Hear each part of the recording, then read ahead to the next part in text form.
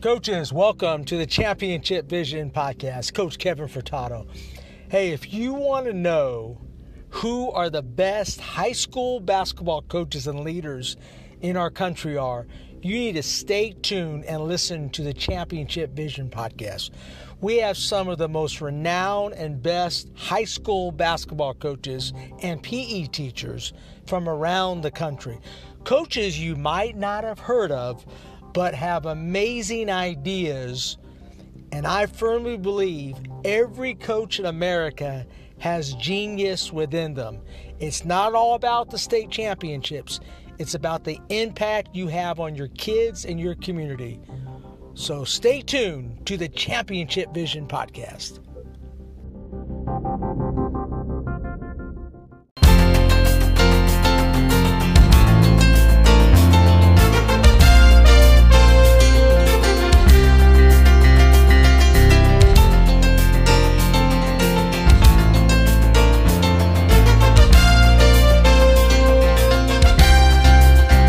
Ball is tipped, there you are. You're running for your life. You're a shooting star. And all the years, no one knows just how hard you worked, but now it shows. In one shining moment, it's all on the line. One shining moment, frozen in time.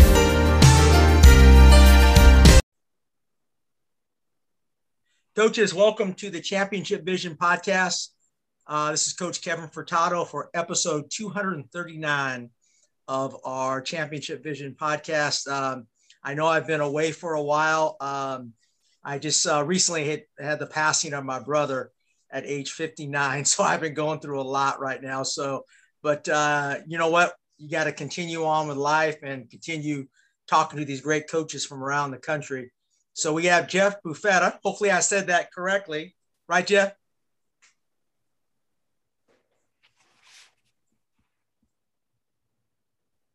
Some reason we froze.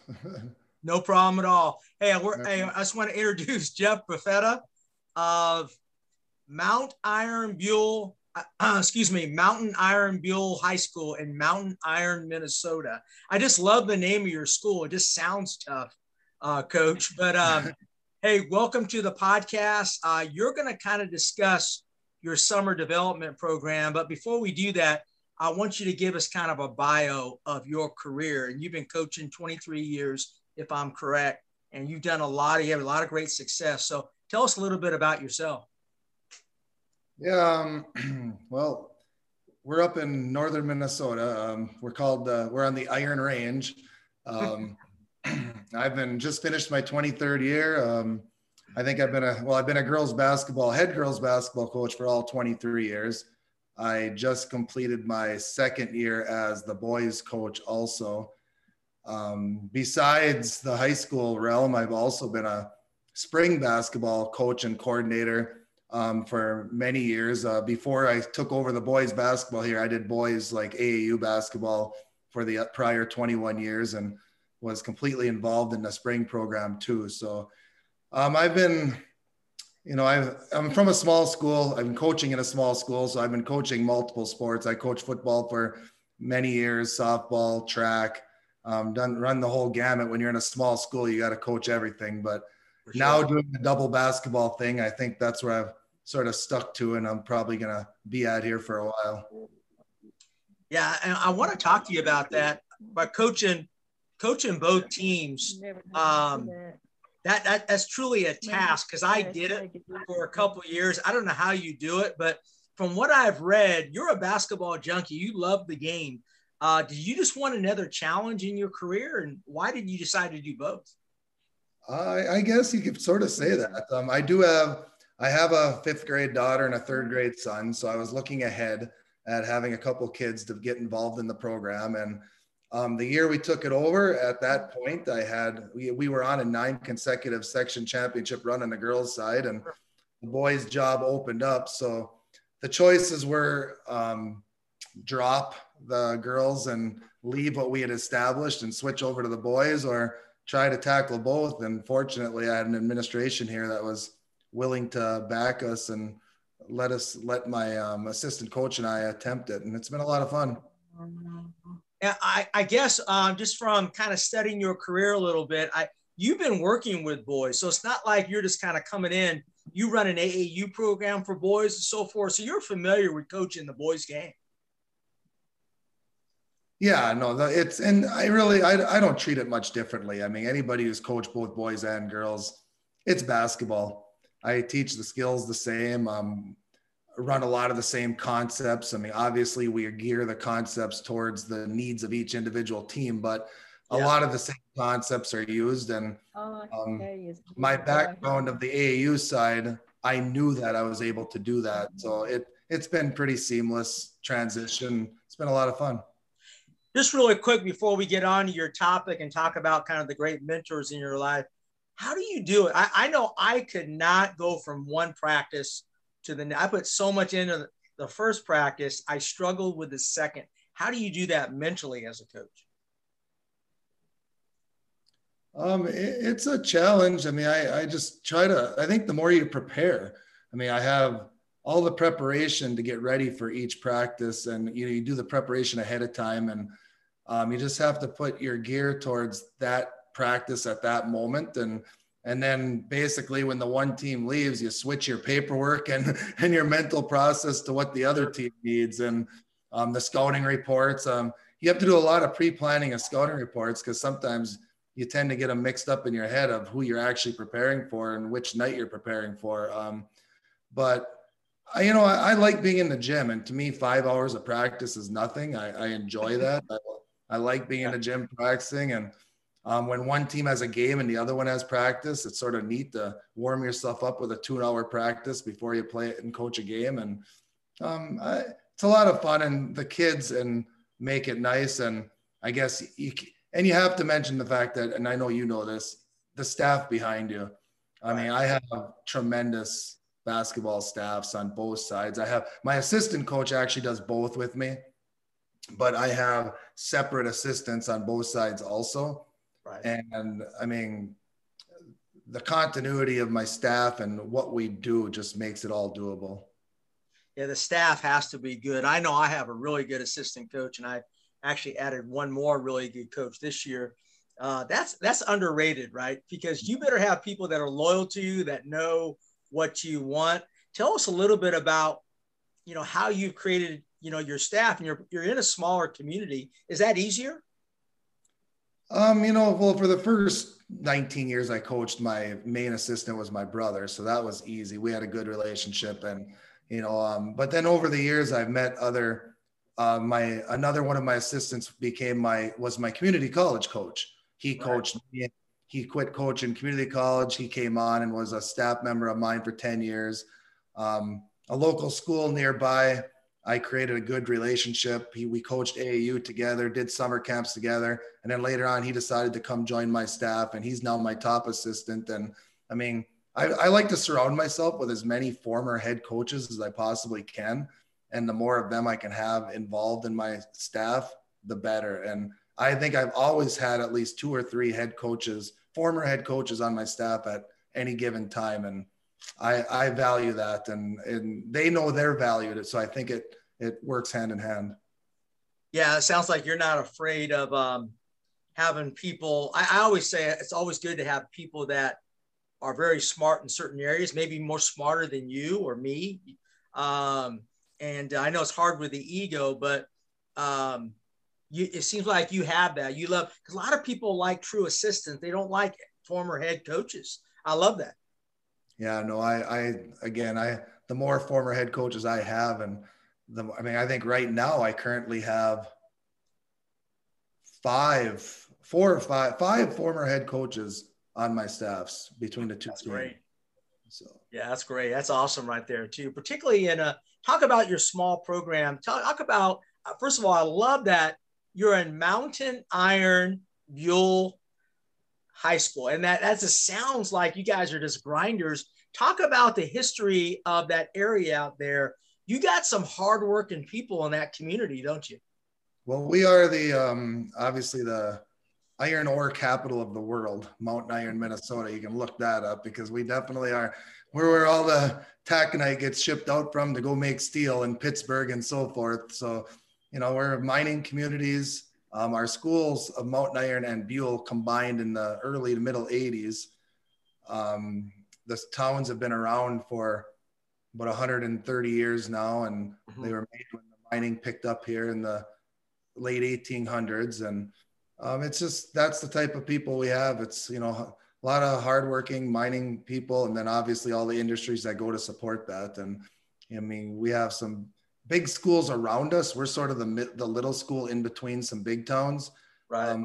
Which is sort of nice too. We give that option, being able to go to a small school and do the small school sports experience.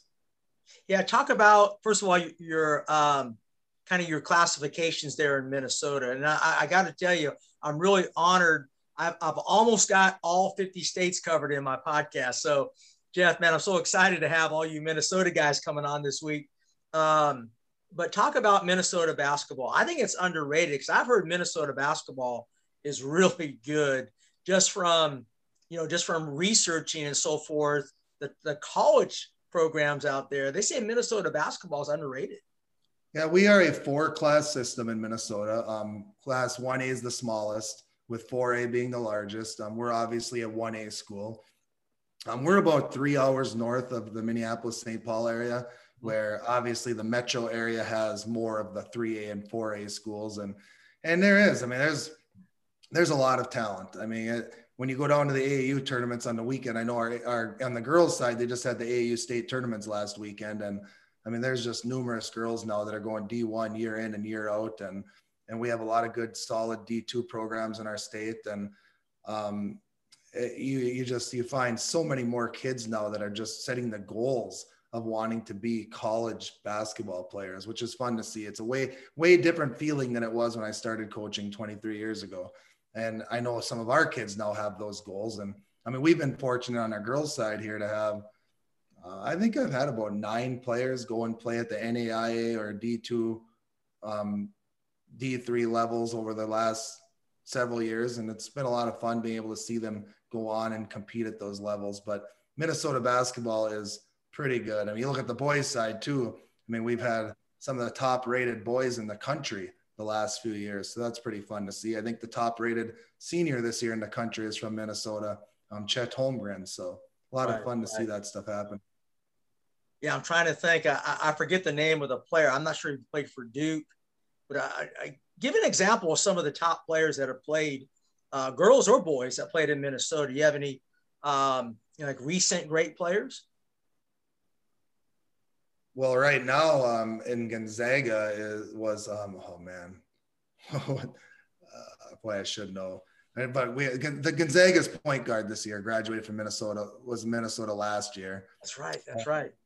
And Duke does have one of their players right now is from Minnesota. And we had a couple that went to Duke that are now playing to professionals that played in the metro area in Minnesota. So on the boys' side, there's been a lot of success. People that are like top recruits now in the big programs, and which is cool to see. I'd also think it'd be awesome if we could get some to stay home at the Gophers, because obviously, you look at your program in state and you hope that they can get some of those players. But when you're being lured in by the big programs across the country, it's a testament to the state of Minnesota and what a lot of these coaches. That's why I asked you, and when you said that you were contacting me, I'm like, holy cow, I know all these coaches in Minnesota, and there's a lot of great coaches out there that you look up to and you go and listen to, and you just hope to be able to put out or help kids like they do. So that's really our ultimate goal all the time. For sure. Talk about some of your mentors, coaches. It could be from other states. I know Coach Aycock, Pete Aycock, right here on the podcast, is one of my great mentors. And I have a lot of coaches that are younger and my same age that I really kind of rely on. Who are some of the mentors that kind of help shape your philosophy? Well, most of mine came from people that I worked with early on. My community college coach, Doug Schmitz, who ended up coaching with me for several years. I formed a lot of what made me want to coach and want to think about the style of play I wanted from him. My first teaching coaching job I had in McGregor, Minnesota, I met a guy named John Gronis who really, I mean, when you have people that like welcome you in and want to talk philosophy with you, I was fortunate enough to get some of that. And I had coaches that didn't like tell me what to do, but gave me a lot of insight and advice. And Sure. I think that was great. And then I have a coach here that coached high school before this is where I'm actually teaching and coaching where I graduated from. Sure. And the coach that coached here prior to me being in high school, and he's still one of our greatest fans here, John Gornick. He's the one that was also my elementary teacher. He's the reason why I actually went into teaching and coaching. And he still comes to all of our games today. And when you have people like that around and that support, that, you know, those are the people that I never really looked outside of our area. It was the people that were around me that just made me want to be like them and wanted to work hard in the job. Talk about your area now. Like, you've had a lot of success. I'm always amazed when I see small communities develop almost this talent code, you know what I'm saying, of great players. Is it what has led to that? And we know you're doing a great job, but is there something else in your community that really builds great, particularly girls basketball players?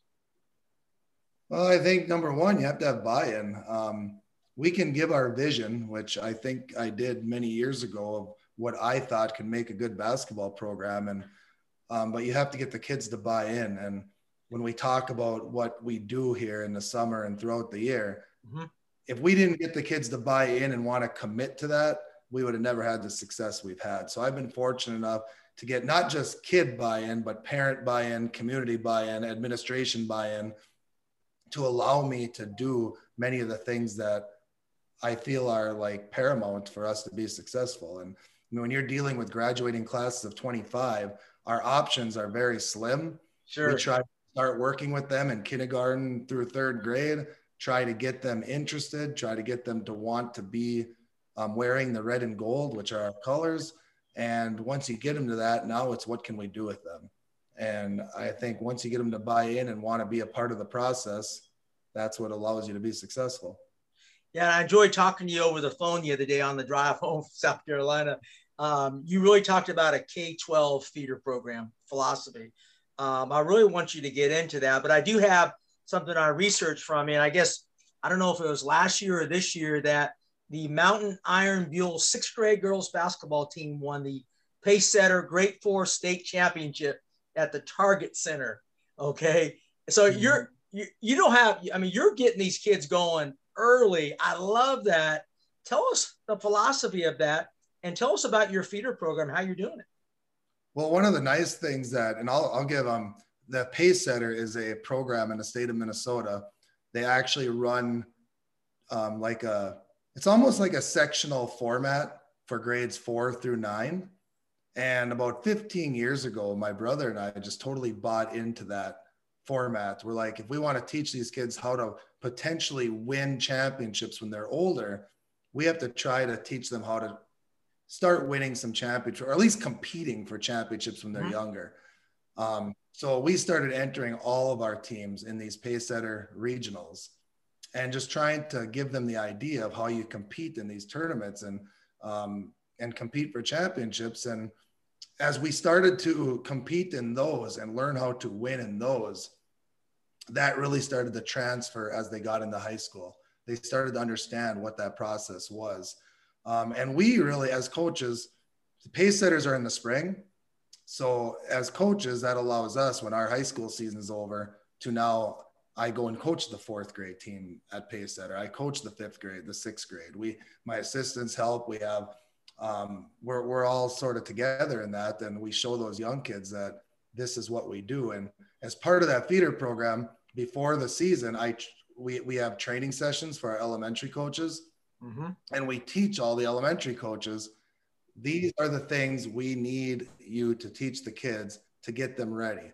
Like for instance, offensively, we run the read and react offense. That's our main motion offense, read and react. So we give them the stages of read and react. We want them to know at the 2nd grade level, the 3rd grade level, the 4th grade level. So that way, by the time they get to junior high and JV, they're now running 90% of our motion offense. We teach them, we're a man-to-man defensive team. So we really teach them the concepts of this is how we want them to defend the ball when it's passed, how we want to defend the post, how we want to defend cutters, ball screens. And we go and we have that understanding with our feeder system and all of our coaches that they're getting them ready for us and we need to work together. And boy, we've had a lot of success with that, and utilizing things like Pace Setter have been a great advantage for us. How much talk about your practice related to the games? Because I know in AAU, to me, there's so many games and not enough practice. What's your philosophy there on, I know you have to do player development. I know you were talking about concepts, but talk about your player development. Hey, because, you know, you don't want a kid in the 12th grade not be able to use her left hand. So what do y'all do with that? No, I mean, like in our younger, well, first of all, K through 3, we don't even play games. Right. K through three is an hour and 15-minute practices of nothing but ball handling, passing, shooting form, shooting off the dribble, shooting off circle rotations, just like training their bodies of how to catch and shoot. So K through 3 is total 100% development on just the skills.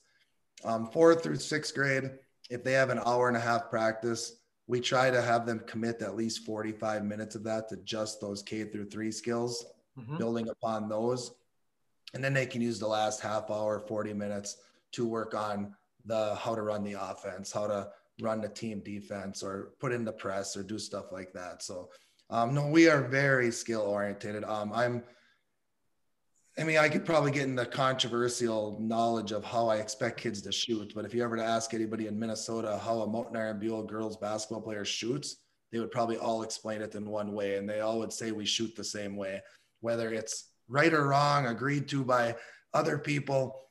We are pretty committed on everybody approaching shot preparation the exact same way. And we start that in kindergarten and we keep them going all the way up through. All right, let's talk about that then. Yeah, you just asked your own question right there. I want to know, now I'd love to have some video of how you teach it or any type of drills, but talk about how you develop shooters in your area there. So I'm really curious. Well, I know there's always the argument between jump stop shooting and step shooting, right? I mean, I get the argument. And being that I've been a girls coach first, and I understand that not all girls are usually physically mature early, I really went into the catching in a jump stop. And so I start kids at an early age how to set their feet in a jump stop so that their legs are engaged. I mean, I don't overdo the legs though. I just call it knee flexion. You're using knee flexion, your legs are engaged. So we start with the legs, getting your feet set every time you catch the ball. I mean, we drill, and I don't even call it jump stop anymore, actually, because I don't want kids jumping. I call it quick stops. Okay. So instead of jump stopping, we're quick stopping.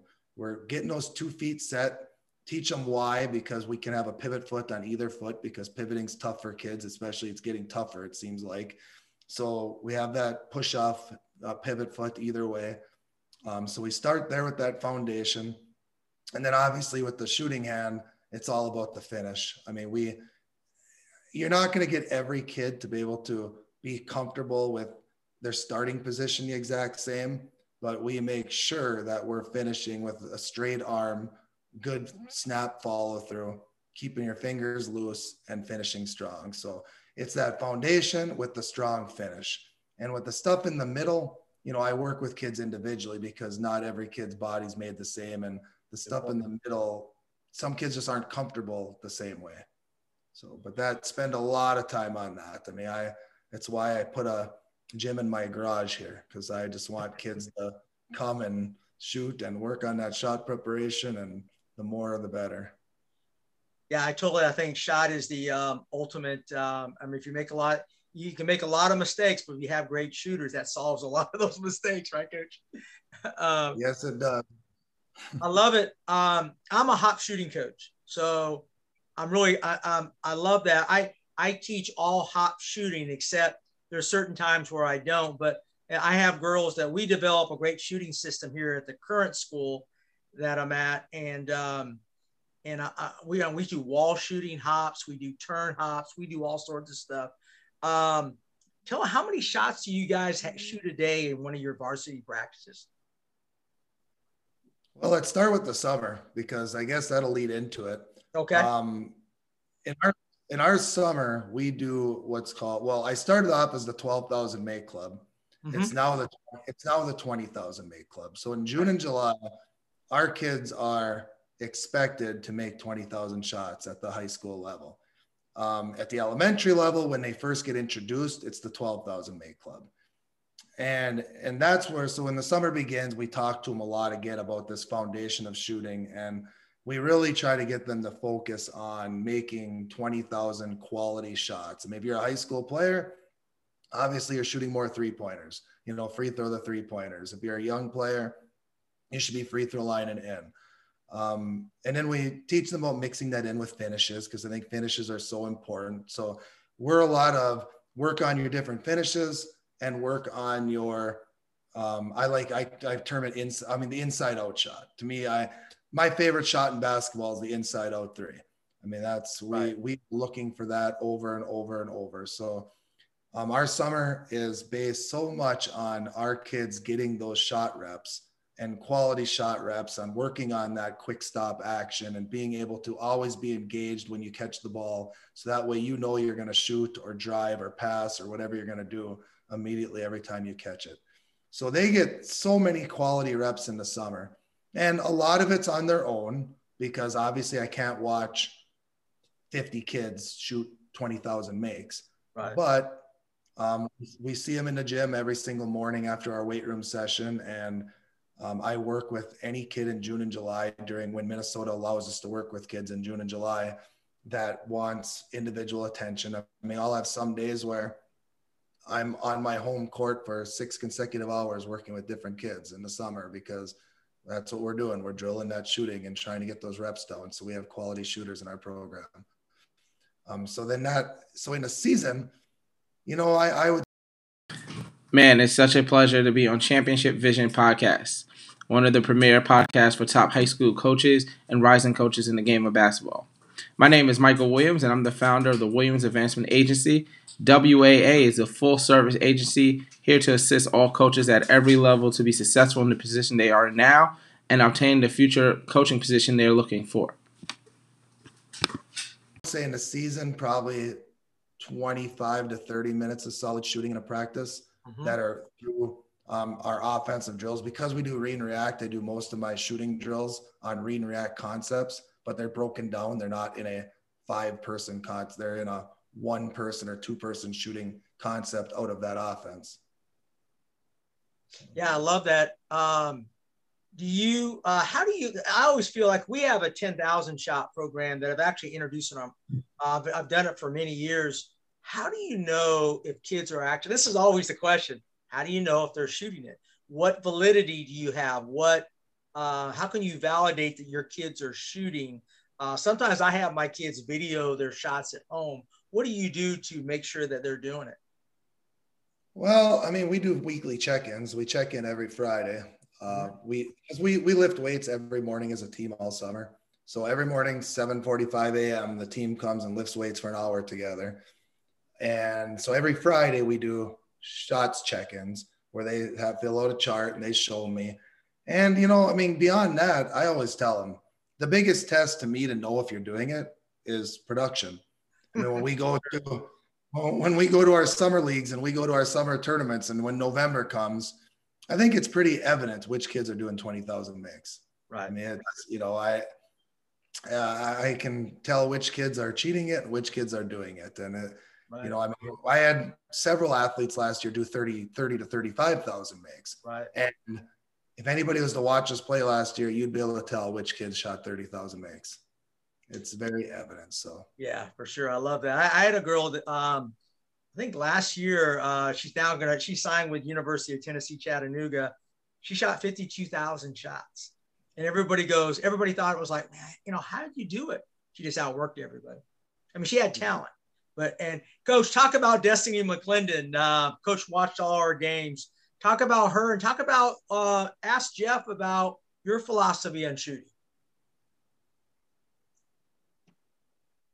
Well, I've been doing this a long time. I'm retired now. I coach the junior college level and boys and girls basketball. And I started out in Monticello, Mississippi, coaching all 5 teams. So I've been down that road, both junior high, 8th grade boys, and the 2 varsity teams. But I keep things probably too simple. I've always had great shooting teams with the exception of one team, and I think a lot of it has to do with just raw confidence, but nothing takes the place of repetition. You can take a kid with horrible shooting form, and if he gets enough reps in, he's going to be a decent shooter. But I just tell my kids that the most important thing is their form. Just watch Curry shoot. It starts, like you said, with the feet. I call it bird feet, Larry Bird. Bird feet, shot pocket. Especially with the little kids, right under that right eye, bird feet, puts it on the 45 at the bottom a little bit. Rainbow. Kids relate to what a rainbow is. That's 45 degrees. Put your hand in the goal, right in the goal, pot of gold, And I don't know, that has just kind of worked for us over the years. And of course, you make a lot of adjustments here and there. But I think the best thing I ever did in shooting, and you probably do the same thing, the reason your kids shoot so is they repeat so much, they do so much repetition. But I always define for each player in agreement. It's not a session where I say, I'm going to demand this from you. What shot do you think that you can shoot? And if you shot it every single time, you're the only person that shot in the game, and you got that shot open, would we win the game? And it's different for each one of them. Some kids don't feel real comfortable shooting a 3. Some of them think they're great shooters if they make 1 out of 10. But I just told my kids, this is your shot. And when you're open, you have to shoot that shot. If you miss 5, 6, 7 in a row, it just means you're going to make 5, 6, 7 in a row. And we just leave it there. And they're smart enough to know in clutch time who our best player is and the stuff that we run. And I like to get a lot of cheap baskets, and I know y'all do too, but the read and react is an incredible offense. One of my friends over in Atlanta ran it for years. He was about to quit. He was at the end of the 2nd year. It just hadn't really kicked in yet, But then the summer after the 2nd year, he said that thing kicked in, and he had coached at the Division I level in basketball. And he said, it's the best thing I've ever done in my life. Yeah. And you don't hear much about it anymore, the read and react. I think it came on the scene and it looked like a great way to play. And now you're the first person I've heard in, I guess, a couple, 3 years that runs it. I'd like to know more about it. But no, what you're doing, if you keep doing it, you can't miss because you've got them year-round, putting up 20,000 shots. But I don't know. We run the numbered break, and we run a secondary break off of it. We run after maids, and that makes the physical conditioning come into play. And I can control that, and that helps you down at the end of the game, so to speak. But what are the 3 or 4 things that you emphasize more than anything else that your kids have to do if you put them on the floor? Well, the number one thing is the shot preparation. I mean, if I have kids that aren't catching the ball ready to shoot, they're not playing. I mean, I don't care if they're the worst shooter on the team. If they're never going to take a shot, I want our opponents believing that they're going to shoot. So shot preparation to me is essential. Yep. And I'm also, if we're talking throwing in defense, I'm a ball pressure type of guy. I need people that are willing to pressure the ball. And I know everybody's going to do it in various degrees. Some kids are quick enough to get right in their face. Some kids have to have arm's length, but you have to do ball pressure. I'm not taking anybody that's just going to sit back and expect other people to do the work. So if you're on the floor, you are going to pressure the ball. And I like movement. I like kids that move. When you talk about Curry, I mean, every single day I talk to my 3rd grade son. Watch him because you are going to move. It doesn't, no matter what's happening, if somebody's guarding you, face guarding you, you're not going to sit and pout. You're going to move, you're going to cut, you're going to be a part of that offense, whether you get a shot or not. So movement is huge on offense and defense. We can't just be people that stand there. And yeah, and I love the transition game too. I mean, we run a wide break. We like people sprinting up the court, balancing the floor on both sides with a rim runner going up the middle. And we like to get kids that are willing to push no matter what. And we can teach them how to make decisions at the end. It's just, but you can't, the heart of being able to sprint every single possession, transition on offense and defense is so important. So those are the things that we really stress. I mean, and they probably hear it a billion times of practice from me.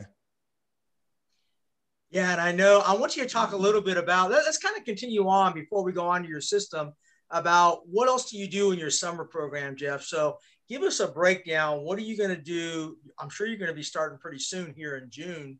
I think I spoke to another Minnesota coach today, Jeremy, trying to remember, DiGiovanni. He also a Minnesota, you might even know him. He was talking about they start in June, I think June 15th, I think it is. And you might even said that. What's your breakdown of what you guys do during the summer? I think you got July to use too, right? So we'll start June 7th. And we get 3 weeks in June this year. And then we have a week off around 4th of July. And then we get 3 weeks in July. So we have 6 weeks with them. Mm-hmm. And first of all, I'll have them all in. So we lift weights an hour a day, 5 days a week. That's something that it's just a must. I mean, all of our kids, boys and girls in our school, we have pretty good buy-in. I mean, most of my boys play football also, so they're in the weight room. Girls, they're all there. I mean, I think last year I'll get 100% participation. That's not even a worry. We will do full practices twice a week and here's what's important for us in a small school. Our practices will be 6th graders through 12th graders. And all of our 6th through 12th graders will practice together. We will shoot together. We will do all the passing together. They will learn the concepts of our read and react offense together. They'll learn the concepts of our defense together, our press breaking, our presses, our transition. And we're really going to get that system where everybody's in on that system together. So over the course of that 6 weeks, they're going to get 12, 13 practices as a group. So that way, no matter what, we have complete buy-in 6th through 12th grade, junior high through JV through high school, that we're all doing the same thing. And then we host a league. We have 12 teams in our league that we host the boys league on Monday nights and the girls league on Thursday nights. So twice a week, we're hosting 12 teams from the area. And then we take them and we travel to like the metro area and we play 6 varsity tournaments, 6 JV tournaments. And then we also still do the Pacesetter state tournaments with the 4th through 9th grade. And we'll do that for all of the boys and girls. So, and that's not even counting the 20,000 makes where when we're not practicing, I get as many kids that want help to come here. And that's why I can show you my gym. It's right behind me, behind this door here. Yeah, if you can do that, we'd love to see it if you could. To come here and get some shots in and with me rebounding and talking them through it so here's. Nice. Looks like you got a D dish in there. Yep, Dr. Dish in there, and I got a second basket over on the end. So that's our garage. Now, tell me how you put that together on that? I know. Are you a builder and so forth? That's pretty sweet. No, I just got a very forgiving wife that allows me to do crazy things. So I hear you, brother. Our old house had an outdoor court, and I spent so many hours out in the sun. I know this is Minnesota, and you probably don't think it's hot, but spending all of June and July in the middle of the afternoon rebounding for kids for 3-4 hours at a time, I couldn't take it anymore. I needed inside, so my wife allowed me to go inside. But it's cold in the winter, so that makes a lot of sense. Yeah, that's why I like coaching both, because I don't want to be outside. It's a lot warmer in the gym and everything else. Yeah, that's pretty awesome. I tell you what I should have told you to do is actually film a workout for us, like a little shooting workout. Maybe we'll do that next, Jeff. I would love to see that. I would love to see a shooting workout from you. I would be more than willing to do that. I love doing shooting workouts. Yeah, that'd be great. Hey, what I want to go into is a little bit about your system. I read that, and this is what the coach said. He says, is there a place, is swarm of interchangeable pests who come at you in waves, attack your best ball handlers, and defend with ferocity? I love that because that's how I believe my team should play. I love that, particularly at the girls level. I believe girls don't handle the ball or ball handling's not strong. So we go after the ball big time on, we call it hand on ball.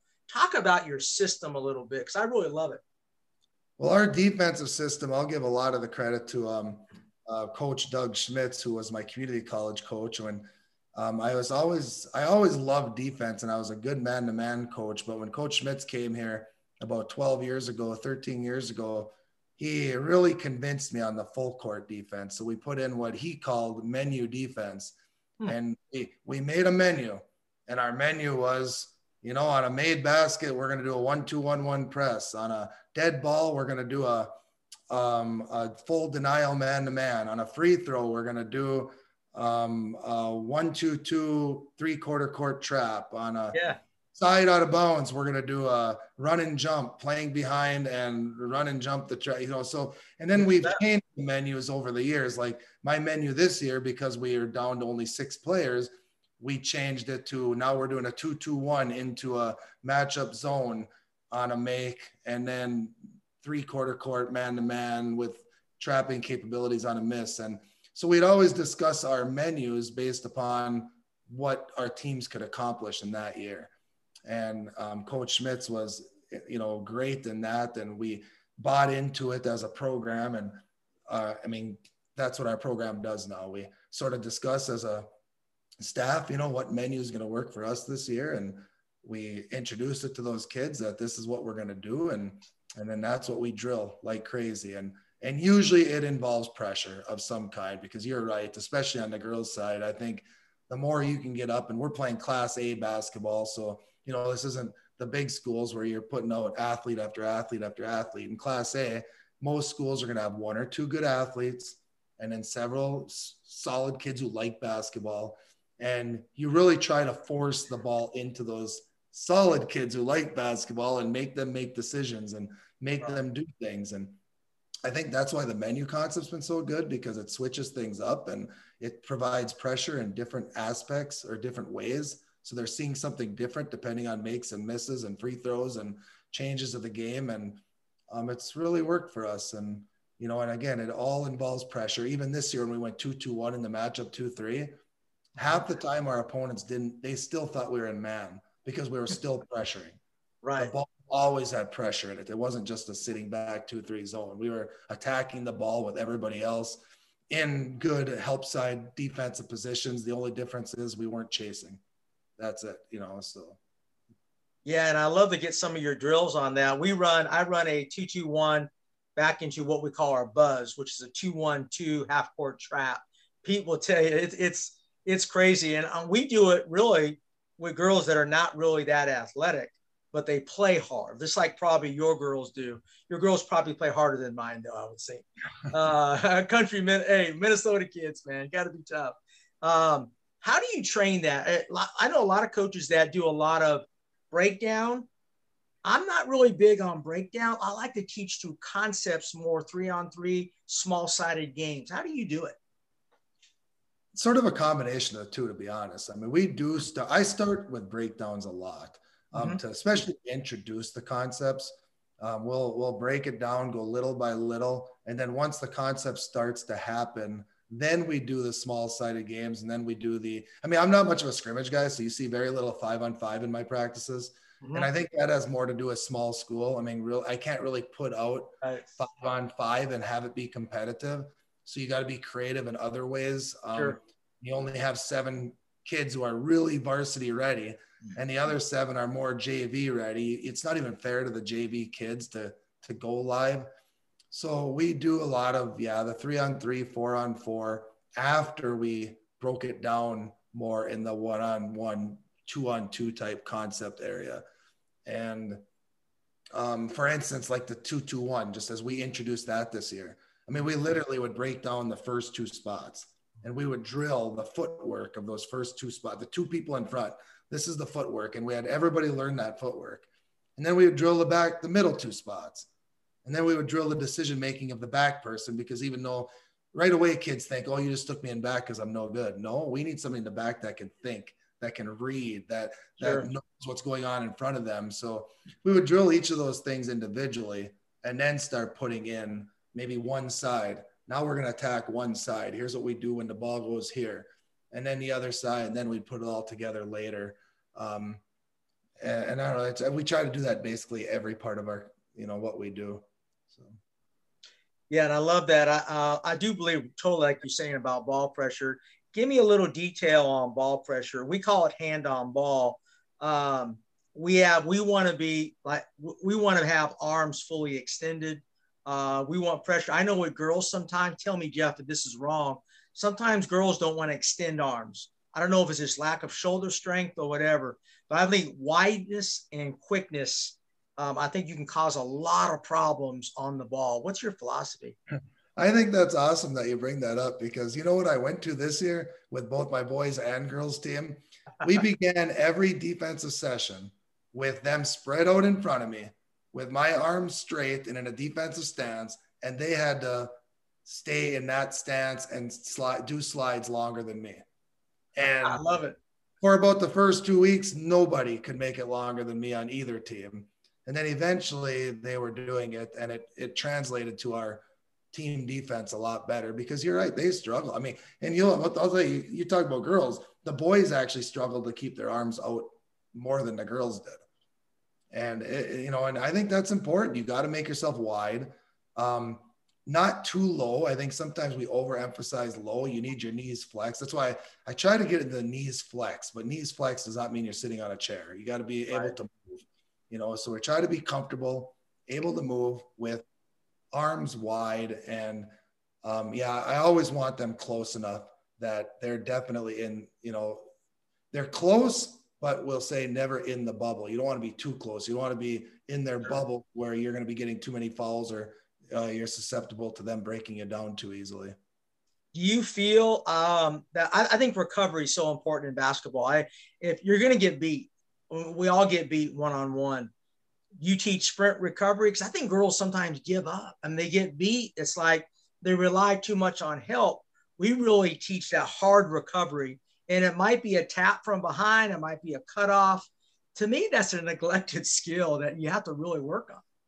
Well, we do several chase behind drills.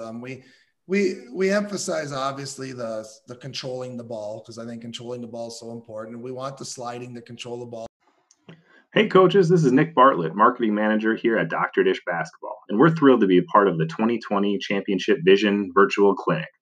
Coach Kevin Furtado has been a great friend of ours for a few years now, and we greatly appreciate his commitment to growing the game the right way and providing great resources to the basketball coaching community. At Dr. Dish, we're always here to help as well with our state-of-the-art equipment, drills, and content. If you're ready to upgrade to the best training machines in the world and join top programs like Duke, North Carolina, Florida, Louisville, and countless others, we'd love to have you as a part of the Dr. Dish family. Remember, we take trade-ins on all shooting machines, including competitors, for significant discounts. And just by registering for this clinic, you're eligible to receive an additional exclusive $300 off your next Dr. Dish purchase. For more information, visit our website at drdishbasketball.com, give us a call, or shoot me an email directly at nick@drdishbasketball.com. And make sure to follow us on all social media channels at Dr. Dish B-Ball. But then you have to teach, once they get to a point where you can't control it anymore, now you go into a running style. And, you got to drill that. You go from slide to run to slide, run to slide. And we do a lot of drills where you're doing both of those. It's yes, you're using the defensive slide to control the ball, but once you feel you can't control the ball, being able to adjust and translate the body from running to sliding and sliding to running. And that takes work. That's a lot of reps. I mean, you got to rep that just like you have to rep shooting. It's the same thing. I totally agree, Coach. Coach, and I know you got things you got to do and so forth out there in Minnesota. You probably got to go in your gym and get 100 more shots in, probably on. But before you leave, kind of give us your unique DNA drills that you guys believe. It could be one, could be two, could be three. What do you guys really believe in? Try to explain that to our audience of coaches. Well, defensively, I mean, I just probably over drill. I call it my 3-person jump to the ball drill. I mean, I don't know where I got this back when I first started coaching. We just, we stick 3 offensive people, 1 in the top of the key, 2 on the wings. And we go through a system where the first thing we do is just working on jumping to the ball. I pass to the wing, defense jumps to the ball, pass back, they jump to the ball. We call it splitting the pie. So if you're guarding the ball and it gets passed, we want to get halfway between your person and the ball, splitting the pie, 2 equal pieces. And then we throw in cutters. So now we're getting ahead of those cutters. If you know the read and react, the first thing that layer 1 is when you pass, you cut, right? So our defensive drills, we got to jump to the ball. We got to take away a layer 1 cut. You should never give just a straight line layer 1 cut. So you take that away. So that's the beginning of our jump to the ball series. Then we'll throw in screening away. So now you pass, you're screening away, and we teach to go ball side of screens if they use the screen. So that way, you're not giving up curls. We want to go ball side, but also slipping the screens if they're not used. So if you're guarding somebody who's not using screens, we work on slipping so we can get in the passing lane and deny. Then we're going to turn that into working on stopping dribble penetration with help. I mean, the people on the wings have to know how to help without selling out and leaving a 3-point shooter on the perimeter. And then we also throw in ball screens off of that, which I'm a huge person on hedging, but I also play to my team. And if I have interchangeable guards, we'll do some switching too. Sure. So that is a defensive drill or a series that we do now from 2nd grade through 12th grade. Every coach, that's a non-negotiable. That's part of every practice, or you probably aren't coaching for us. So that's where our defense has started on the half court. It's pretty big. So you believed in the 3-on-3 more than a lot of coaches do 4-on-4. I love the 3-on-3, to be honest with you, because it forces kids to move in space. I mean, what's your philosophy? I love 3-on-3. Well, yeah, I mean, that's one that we have to do. Then we have others. I mean, we do 2-on-2 sets to work on our defense. We do 4-on-4. We call it our fill and sink drill, working on baseline rotations if we get beat on the baseline or give up baseline. We work on other 4-on-4 rotations, but the rest of our drills are like on a rotation basis. We don't do them every day. The 3-on-3 series we do every day. And then we have we also do a post defending the post series that we do daily too, because even though there's not as much post play anymore as there used to be, you still have to guard people in the post, and guards have to guard people in the post, and so do post players and wings. So we teach everybody equally, and they all have to go through a defending the post drill every day to our philosophy of whatever it is. I mean, 95% of the time we're fronting the post, but we do other things. I mean, we mix it up once in a while too. Absolutely. Offensively, do you have a certain skill development drill or certain drill that you maybe a transition drill? You mentioned transition is really important. How do you teach your transition break? Well, we do have a set we have a pretty set transition break where the kids, they have to go to a certain area. So we do individual drills on that of how to get wide. Like I like to teach kids how to get wide right out of it, teaching the footwork. I mean, those are little things that a lot of people neglect. Like, I mean, when you're in the lane and your job is to sprint the outside lane, so you're rebounding in the offense or the defensive lane, and now your teammate gets the rebound. How do you get your footwork to get you to the wide lane so you can see the ball, have your body facing inside, and not take forever? So we like to do just simple drills of that individually first. And then once we're done drilling that, then we go into the team concept of making sure that when we get a rebound, depending on where you are, that we get somebody wide in front, somebody wide on the weak side, somebody rim running, and then we usually have the rebounder being the trailer, and we have our options from there. I'm not really huge on the secondary break because we do the read and react, and once we're down the court, if our initial break's not there, read and react is just a flowing type of offense. So we're automatically transitioning then right into our cuts and our reads that come out of the read and react offense. So I used to run the old North Carolina secondary break, and it's like after a while, it's like, no, I got rid of that a long time ago. Trying to throw lobs. I'm not going to throw a back screen lob to one of my 5'2" girls. No. Yeah, no. But we might run a double stagger. Run a double stagger for a 3. Yeah, we might do that. Based on your personnel, right, Jeff? No, it's definitely on personnel. I mean, that's and that's the other thing with our read and react is we can adjust it based on our personnel. I mean, if we have more post-orientated players, we can figure out how to adjust those concepts with still having post players. Fortunately, I mostly have the 4-out 1-in type look usually, right? Because I just don't get a lot of bigs. I usually don't have any, but if I have one person who's not as comfortable shooting the 3, I can still use their assets of mid-range shooting or screening and opening up to the ball and getting finishes and different things. So there's still a spot for them, even though they may not be a spread the floor type of player.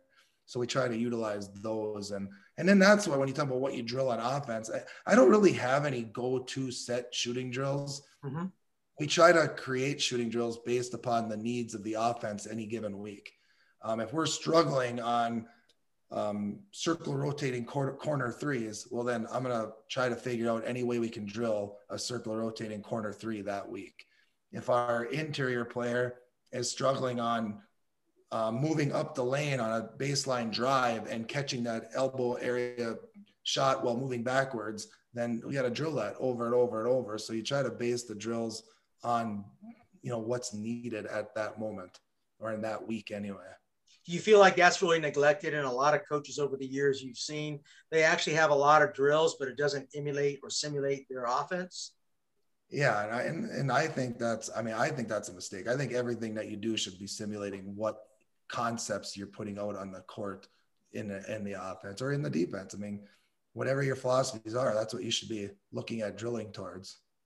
Yeah, I love that, Jeff. And before you go, I want you to talk about in your summer program. I'm a big believer. I think pivoting is the worst skill. I mean, kids don't work on it. And I actually require my players in our drills. They're always jump stopping. I call it ball spins. And I got this whole series from a great coach out here named Gene Durden. We do a lot of ball spins, jump stops, reverse pivots. And we work on our footwork moves from there. How do you teach pivoting? How do you incorporate that into your system? Well, it's out of, just like you said, out of the shooting. I mean, because I teach all those quick stops, we're quick stopping on every single catch, ready to shoot. And then if you don't shoot, well, first thing I start off with is lead step driving and cross step driving, which is pivot foot. So being comfortable off either foot to be able to do a good lead step drive or a cross step drive. And then you go on to, well, now you're guarded. You can't get by somebody to be able to pivot forward or backwards, reverse, and be able to make a pass. So just a lot of live drills based on people closing out on you. I like to have catching and shooting with somebody closing out and drilling, shooting over that person and also pivoting away from that person to make a drive or to pass the ball. And you can't drill it enough, because if a kid's uncomfortable, especially when traps start coming at you, right, they're uncomfortable not being able to use either foot, they're going to be in trouble. That's the person you want to trap. If you see somebody that can't utilize either pivot, exactly, go trap them. So you try to make it so your kids are comfortable in doing that. And I think so much it can be out of your shooting drills and out of the shooting philosophy. Every shooting drill can be turned into that. You don't have to shoot on it every time you catch the ball in a shooting drill. Make it when you don't shoot too, what's going to happen? Because too many kids think that they're just going to catch and shoot every time. No, you're not. You got to make decisions. Decision making. I mean, how do you incorporate that? Because I think decision making is vitally important. I actually think you're going to laugh at me. I think decision making is actually more important than skill. I think you can have the most skilled player, but if she can't incorporate that into good decision making, to me, it's a waste. How do you teach decision making? Well, honestly, I think that's why we play so many tournaments in the summer. I think, all these kids get in the AAU stuff, and I know you get in the fight of that. I need my kids in the summer. I want them playing with me. And some of my kids do play AAU, but we try to make the schedule so they can be with me. And, you sit and drill these things in practice, but the true decision-making happens when you go to these tournaments. So when we enter 6 varsity tournaments, right, they're going to play 18 games.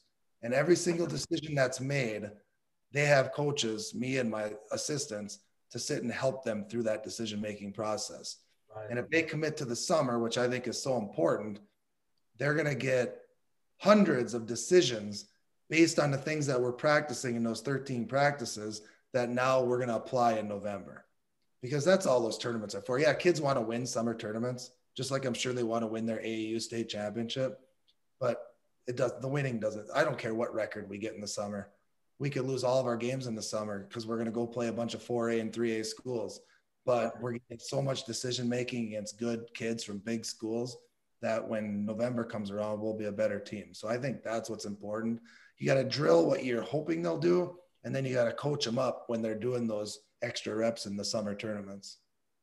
That's so true. I just don't think you definitely need games. I had a lot of coaches in the summer. They tell me, you know what, we're going to practice all the time and, all that kind of stuff. I want my teams, I want to observe my team in games. So then we know what to work on, but you got to do both. But I don't think you just practice. No, you need to do both. I said that's why we're doing 13 practices and 6 tournaments. So, we're doing, a tournament for every 2 practices, because you're right. This is summer. We'll do 2 practices, play a tournament. And now the next 2 practices will be geared off of drills based upon what we struggled in at the tournament. Yeah, I love it. So that's what every practice plan gets developed for each week, is based upon our needs that we found out from the weekend ahead. Yeah, I love that, Coach. And I appreciate the insight into your program. I told you I was going to pick your brain into your program, man. I love what you're doing out there. Coach Pete, what's the one final question you have for Jeff? You can see he's got a plan of attack on from K all the way to 12. I love his program organization. What do you think? Well, I already know now why you win so much. It's really obvious, and wouldn't change a thing. And just keep doing what you're doing. And I learned a lot today. Again, I'm probably too simplistic with what I do, but I never forget what Jerry Tarkanian says. Every time you give your kids something else, the feet get a little slower. So I'm kind of a 1, 2, 3 man. I never go past that. But I don't know that I've met anybody or heard anybody speak this year that has a full rounded program like y'all do, and the way you teach things. And, it doesn't matter what you know. The issue is, can you teach it? If you're not a teacher, it's not going to work out for you. And it's not what you know, it's what you emphasize. And gosh, y'all, is there any time that y'all don't practice basketball? Not really. That's what we like. I tell you, it's a lot of fun. And kids are working. I have never heard of a basketball coach in my life, and I've been around a long time, high school principal, coach, the whole deal. I've never heard of one that built a gym out of his garage. This is a Guinness Book of Records right here. The coach that builds a gym onto his house. Yep. But anyway, I've enjoyed listening to you today. It's been a real pleasure. And I think you, like that old song that says, your future's so bright, you got to wear shades. I think that's you right there. I think you're going to continue to do great things. I wish I could see you play. But anyway, I'm through. Enjoyed it. It was a great time. Thank you. Appreciate it. Yeah. Hey, Jeff. Hey, before you go, I want to talk about the Cromwell matchup. How are you going to – Cromwell's one of your rivalries, right? Yeah. Talk about that rivalry and talk about the small school pageantry that you guys have in your gym. I heard it's unbelievable. Just going to your gym, the excitement. Talk about the pageantry and the rivalries that you have in your area before you go. Well, with Cromwell, it's been sort of fun. I mean, they've been really good for many, many years also. And we had our 9 straight section run going there. And a year ago, Cromwell was able to knock us off. And they had 2 girls that got Division II scholarships, and they had a really good Class A team. So it was a lot of fun. And but then this year, we got to play them in the section semis, and we beat them by like 35, I think. And, and it just creates a lot of fun. I know. I mean, the thing about small schools, I think we all respect the coaching staffs and the programs respect each other. Right. And I think we work hard every year to try and get them again. We have some other local rivals. I mean, Cherry is another one that every single year we end up playing. I mean, you play the same teams year in and year out, and that's what you prepare for. And we are also fortunate enough to have rivals all around the state of Minnesota. Right. Our next year's schedule, if you were able to look at that, we have, I think, 7 games of at least 3 hours of driving to get to. Wow. Where we will be playing top state-ranked teams all over the state. We are fortunate enough to get invited to several showcase events in the metro area to play top state-ranked teams. And I always tell our kids, we just can't take that for granted. I mean, this is an opportunity that we are being given because, we have kids that put time in, and a coaching staff that puts time in, and you just got to enjoy it and get the most out of it that you can. But it does create rivalries. I remember what Maranatha Christian Academy is a private school out of the Minneapolis metro area. And we played them in the state championship one year, and we were the little unknown school, and they were the private school that's going to state every year and winning titles. And we lost to them by like 7 in the state championship game. And that coach was just so surprised that we could do that to them. Well, they ended up coming and playing us every year after that. So the next year they come to Mountain Iron, and this is the rematch, and our gym was packed. We filled 2 classrooms that had to watch the game on TV. Awesome. And we ended up knocking them off in that game. But those are the kind of things that's just been fun and have been created. And we have a lot of good relationships around the state with teams. And we don't have a state championship yet. That's one thing we're missing. So maybe someday we'll be able to pull that off too. Yeah, but your culture and your program, to me, is a championship level program. I know a lot of coaches. I've been around a long time on that, but I've really learned a lot from you today, Jeff. I appreciate the coach that kind of introduced me to you. I learned a lot. I would love to get your shooting workouts in your garage. I want you to send that to me. All right. So your hot shooting drills that you do with your kids, can you get that for me? When I start doing some individual lessons here in early June, I'll get you some copies of them. Yeah, that'd be great. Hey, Coach, how can coaches reach out to you? I know I have a lot of coaches around the country. If they wanted to contact you, what's the best way to reach you? By my email. I'm sure you have the email, but jbuffetta@isd712.org. I'm accessible at any time. I love helping people. People are welcome to come watch my practices anytime if you're up in northern Minnesota. We do have all of our games live streamed now. Okay. So when we get next November through March, all of our home games will be live streamed, boys and girls. So feel free to tune in. We like, the more people, the better. Pete, it's going to be live streamed, so you can watch it on your computer, Coach. So you'll be able to see a game. Pete watches every game. He's a basketball junkie. Jeff, thank you so much. Hey, go Rangers, right? Go Rangers. I appreciate everything you're doing for the game. Thank you so much for joining us. Thank you. All right. Take care, Coach. All right.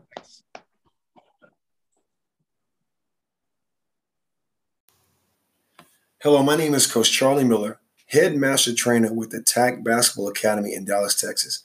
I'm here to promote the upcoming Championship Vision podcast clinic series brought to us by Coach Kevin Furtado from Lake Oconee Academy in Greensboro, Georgia.